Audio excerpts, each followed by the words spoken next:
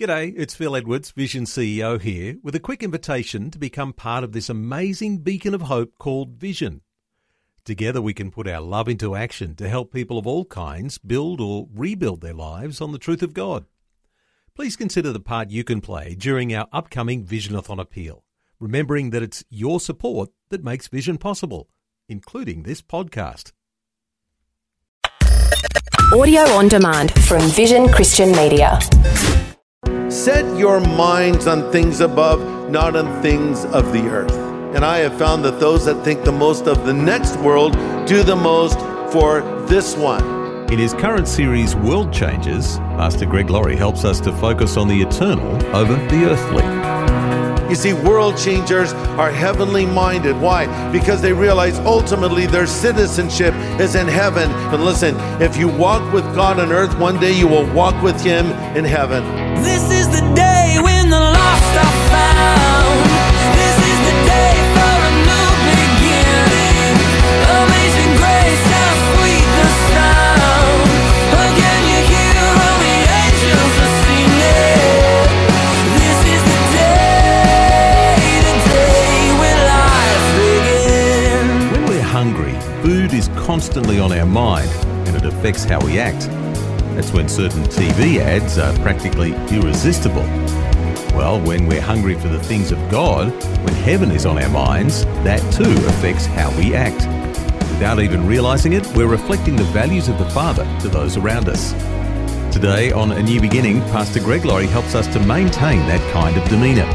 Our goal is to make our witness practically irresistible. This is the day when life begins. One guy that really impresses me in the Olympics is Usain Bolt, okay? I love this guy. Usain Bolt, they say that he can run 27 miles per hour. That's faster than a Prius, okay? Come on. I mean, that is fast. So Usain Bolt, I mean, having the last name Bolt, either that kid's going to be an electrician or the fastest man on the planet, right? But, and really that is the theme of our text before us, Hebrews chapter 11. Now, one of the unique qualities of Usain Bolt is he runs so fast, but he starts fast, he stays fast, and he finishes fast. He never slows down, and if you've watched him race, he leaves his competitors effectively in the dust. And some run the race of life like that. They're out of the cannon with a bang. They run full speed. They end victoriously. That's great. Others don't run that way. They start fast. They slow down. Sometimes they even stumble and fall, and they get up at the end and they make it across the finish line. Some start and never finish at all. So who determines how we're going to run the race of life? You might be surprised by my answer. We do. No, Greg, you're wrong. God determines it. Well, no, actually, He doesn't. God gives us everything we need. He gives us all the power, all the resources, but it's up to us to take hold of those resources. God doesn't do the running for us. We run the race for His glory. So it's really up to us in how we run the race of life. We decide if we're going to be a world changer or if the world's going to change us. You see, world changers, as I pointed out before, are thermostats, not thermometers. A thermometer tells you what the temperature is. A thermostat controls the temperature. They set the pace. They change the world. And Hebrews 11 is a collection of world changers. Now, some very familiar names make the cut, names we would expect to see in a heroes hall of faith like Noah and Abraham and Jacob and Moses and Gideon and David. There's some surprising names that make the list as well, like Rahab the harlot. That's Rahab the hooker. How did she get on the list? We'll find out later. And then there's a couple of, what I would call somewhat obscure biblical characters that surprisingly make the list. We've already looked at one, Abel. We told you why he's in the Hall of Faith, and we're looking now at Enoch. But if God chose to put them in the Hall of Faith, if they are world changers, we should certainly pay attention. Now, Enoch had this testimony that he pleased God.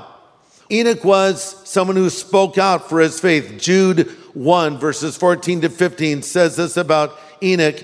He lived in the 7th generation after Adam, and he prophesied about these people. He said, listen, the Lord is coming with thousands of his saints to execute judgment on the world. He'll convict every person of the ungodly things they have done and all the insults that ungodly sinners have spoken against him. So he was a fearless proclaimer of God's truth. So yes, live it. Yes, be an example, but please don't say, I don't believe that I'm called to be an evangelist. I'm just trying to be a good example. Good examples don't bring people to Christ. Good examples open the door to articulate your faith so you can bring people to Christ. Good examples are what we need to be so we will have that opportunity to verbally articulate our faith, because 1 Peter 3:15 says, always be prepared to give an answer to everyone who asks you the reason for the hope that you have in you, but do it with gentleness and respect. That's very important, because this phrase give an answer is from the Greek word apologia. We get our English word apologetic from it. So it's sort of like giving a defense in a court of law. But when you think of that, don't think of yourself as a prosecuting attorney. You're a witness.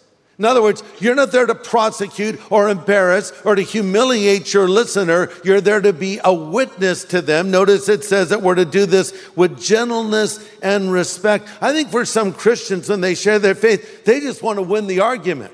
The objective is not to win the argument. The objective is to win the soul. The objective is to build a bridge, not burn a bridge. If you want to win some, you must be winsome. In other words, be nice. Do it with kindness as you share your faith. Jesus modeled this. And if anyone could have been, a know-it-all, it was Jesus. I mean, who knows more than God? But he was so patient with people. Like the woman at the well who effectively was arguing with him. Or like Zacchaeus, who was ostracized by his entire community, and Jesus effectively invited himself over to Zacchaeus' house for lunch.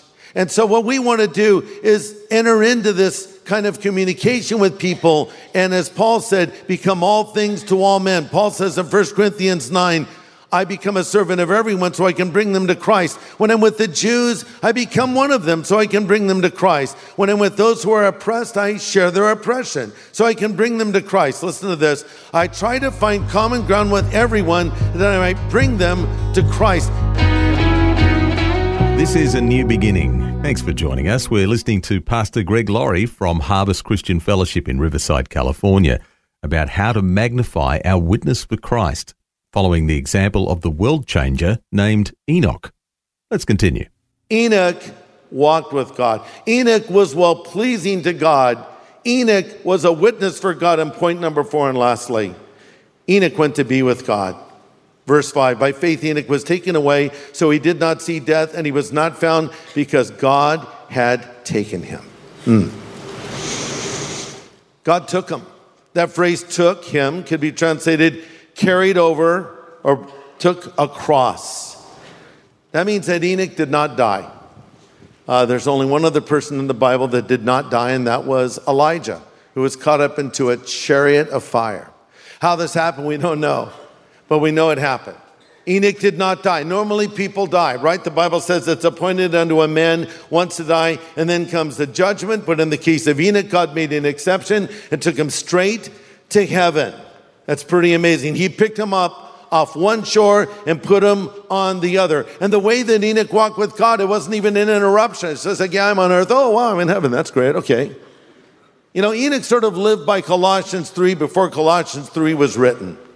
In Colossians 3, Paul speaking says, set your minds on things above, not on things of the earth. You know, I've heard people say, well, some Christians are so heavenly minded, they're no earthly good. That's ridiculous. I think there's far more people who are so earthly minded, they're no heavenly good. It's good to be heavenly minded. That doesn't mean you have your head in the clouds and you're disconnected from reality. What it means is you're seeking to honor and please the Lord. You're aware of the brevity of life. You want to make your life count. And you look for opportunities to honor the Lord. And I have found that those that think the most of the next world do the most for this one. You see, world changers are heavenly minded. Why? Because they realize ultimately their citizenship is in heaven and they're just passing through this life. And listen, if you walk with God on earth, one day you will walk with him in heaven. Because Revelation 3:4 says, "They'll walk with me," the Lord speaking, "dressed in white." Enoch is sort of a representative, if you will, of a generation of people who will not die, but will be caught up in a moment in the twinkling of an eye to meet the Lord in the air. We sometimes call it the rapture. Now, sometimes people say, well, you can't find the word rapture in the Bible. True, but you can't find the word Bible in the Bible either, nor can you find the word Trinity. Now, do we believe in the Trinity? Of course. Do we believe in the Bible? Yes. But just because the word isn't there doesn't mean the event isn't. Because actually the word rapture is just a Latin translation of the word used in Scripture, which is harpazo, which is used multiple times. And this is an event that speaks where Christ will catch us up immediately. 1 Thessalonians says we'll be caught up in a moment in the twinkling of an eye. The dead in Christ shall rise first, and we which are alive and remaining shall meet the Lord in the air. Now, here's the question. Could we be that generation? Could Christ come back in our lifetime for his church and what we call the rapture or the harpazo? And the answer is absolutely yes. I believe we could be that generation. You say, yeah, but Greg, others have believed that before and they weren't. Yes, so maybe we're the generation. And if we aren't, that doesn't even concern me, quite frankly, because I know one way or the other, I'm getting up to heaven, okay? Be it rapture or death, I'm going to get there. And in the interim, I know what my job is. I'm supposed to be walking with God. And I am to be well-pleasing to God. And one day I will be with God. I mean, that's a pretty good summation of how a life ought to live. You just put your name in here. You know, Joshua walked with God. He was well-pleasing to God. He went to be with God. Christy walked with God. She was well-pleasing to God. She went to be with God. Mortimer, there's a Mortimer out there somewhere, you know, walk with God. You know, just that's your life. It sums it up. What a great way to live your life. But listen, in the spiritual race, speed is not as important as distance. It's good to run fast, but it's even more importantly to run well and to finish the race you have begun. Coming back, Usain Bolt. He runs fast from beginning to end. Some are like that. Some are not. Another interesting story that came from the Olympics is about two runners. Maybe you're aware of it. From New Zealand, Nikki Hamblin and Abby D'Agostino from the United States. They were 4 laps. At the end, they collided. Hamblin from New Zealand fell first, causing Abby, who was right behind her from the United States, to also fall. Now, it would have been understanding if Abby from America just kind of got up and went around the New Zealand girl and went to finish the race. But then this is what was amazing. Abby reached down and helped the other girl up, and then they began to run together. Then Abby fell to the ground, and the girl from New Zealand helped her get back up again, and they made it across. They didn't win the race, but they finished the race. And afterwards, they were interviewed, and the girl from New Zealand said, you know, I didn't even know really what had happened, but I heard Abby from the United States say, get up, we need to finish this. I love that. And they talked about how that's the real Olympic spirit, right? Well, that's good. And sometimes we need a little help, because sometimes we stumble and fall. And instead of kicking a person when they're down, you want to help them get back up again so they too can finish the race. Right? Galatians 6:1 says, if another believer is overcome by sin, you who are godly should point your finger at them and laugh and kick them 2 times and continue your journey. You're saying, I've never read that verse before. That's because it's not in the Bible. But that's what some people do. Now, here's what the Bible actually says, Galatians 6:1. If another believer is overcome by sin, you who are godly should gently and humbly help that person get back on the right path, but be careful not to fall into the same temptation yourself. The objective is, let's finish this race. So let me ask this in closing. Are you walking with God? Are you well-pleasing to God? Are you a witness for God? See, Enoch did this for 300 years. They lived longer back in those days. And if we'll follow his example, we can do the same. Ecclesiastes 7:8 says, the end of a thing is better than its beginning. The patient in spirit is better than the proud in spirit. But maybe you're like that girl from New Zealand. You know, you started off in the Christian life with a bang. You were like Usain Bolt off the blocks. But then you stumbled and fell. And you never got up. You're like the lady in that commercial. I've fallen and I can't get up. Or you can get up.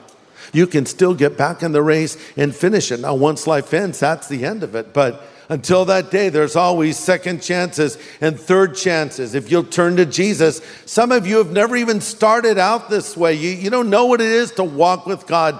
I talk about going to heaven when you die. You don't know if you'll go to heaven when you die. You can know it by believing in Jesus. Because I want you to know something, that 2,000 years ago, Jesus Christ carried the cross for you. And you know what? He fell down beneath the weight of the cross, remember? And a guy was plucked out of the crowd named Simon from Cyrene, who helped Jesus carry the cross for a bit. And then Christ finished the task. How easily Jesus could have said, you know what? I'm out. Simon, just carry it on. I'm not going through with this. I can't take this anymore, this humiliation, this mockery, this screaming. Who's supporting me? No one's here with me. Where are my disciples? Forget this. He could have done that. But the Bible says, Hebrews, actually the next chapter 12, for the joy that was set before him, he endured the cross, despising the shame, and now he is set down at the right hand of God. You know what kept Jesus going to that cross 2,000 years ago? It was you, and it was me. It was us. He did it because he knew there was no other way we could be brought into a relationship with God. That's how much he loves us. So realizing that, you need to respond. If you've never asked Jesus to come into your life, and he'll forgive you of all of your sin.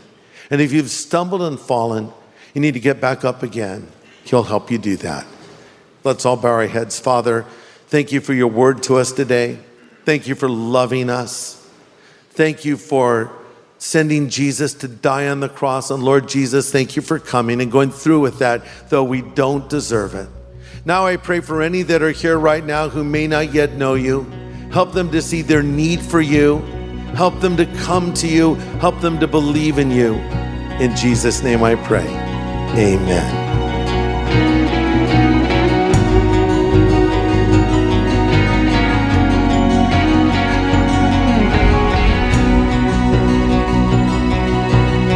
Pastor Greg Laurie with an important prayer for those who want to make a change in their relationship with the Lord.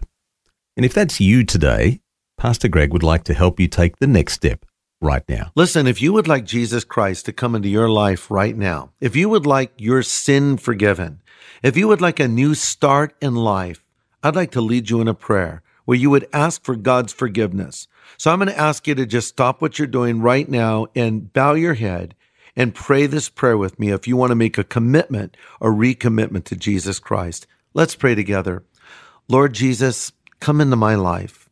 I know that I'm a sinner, and I thank you for dying on that cross for my sin and paying the price for it and rising again from the dead. I turn from that sin now, and I make a choice to follow you as my Savior and Lord. Thank you for calling me and forgiving me and receiving me and loving me. In Jesus' name I pray. Amen. Amen. And well done. We'd love to follow up with you by sending something called our New Believers Growth Packet if you've prayed today. It'll help you start living as a Christian. We'll be glad to send it to you free of any charge or obligation. It'll help answer some questions you might have too, and help you build a solid foundation for your faith. Just ask for the New Believers Growth Packet when you contact us on 1-800-00-5011. Well, next time, Pastor Greg helps us to learn from the life of Noah, another of the Bible's great world changers. Hope you can join us same time tomorrow for a new beginning. This is the day.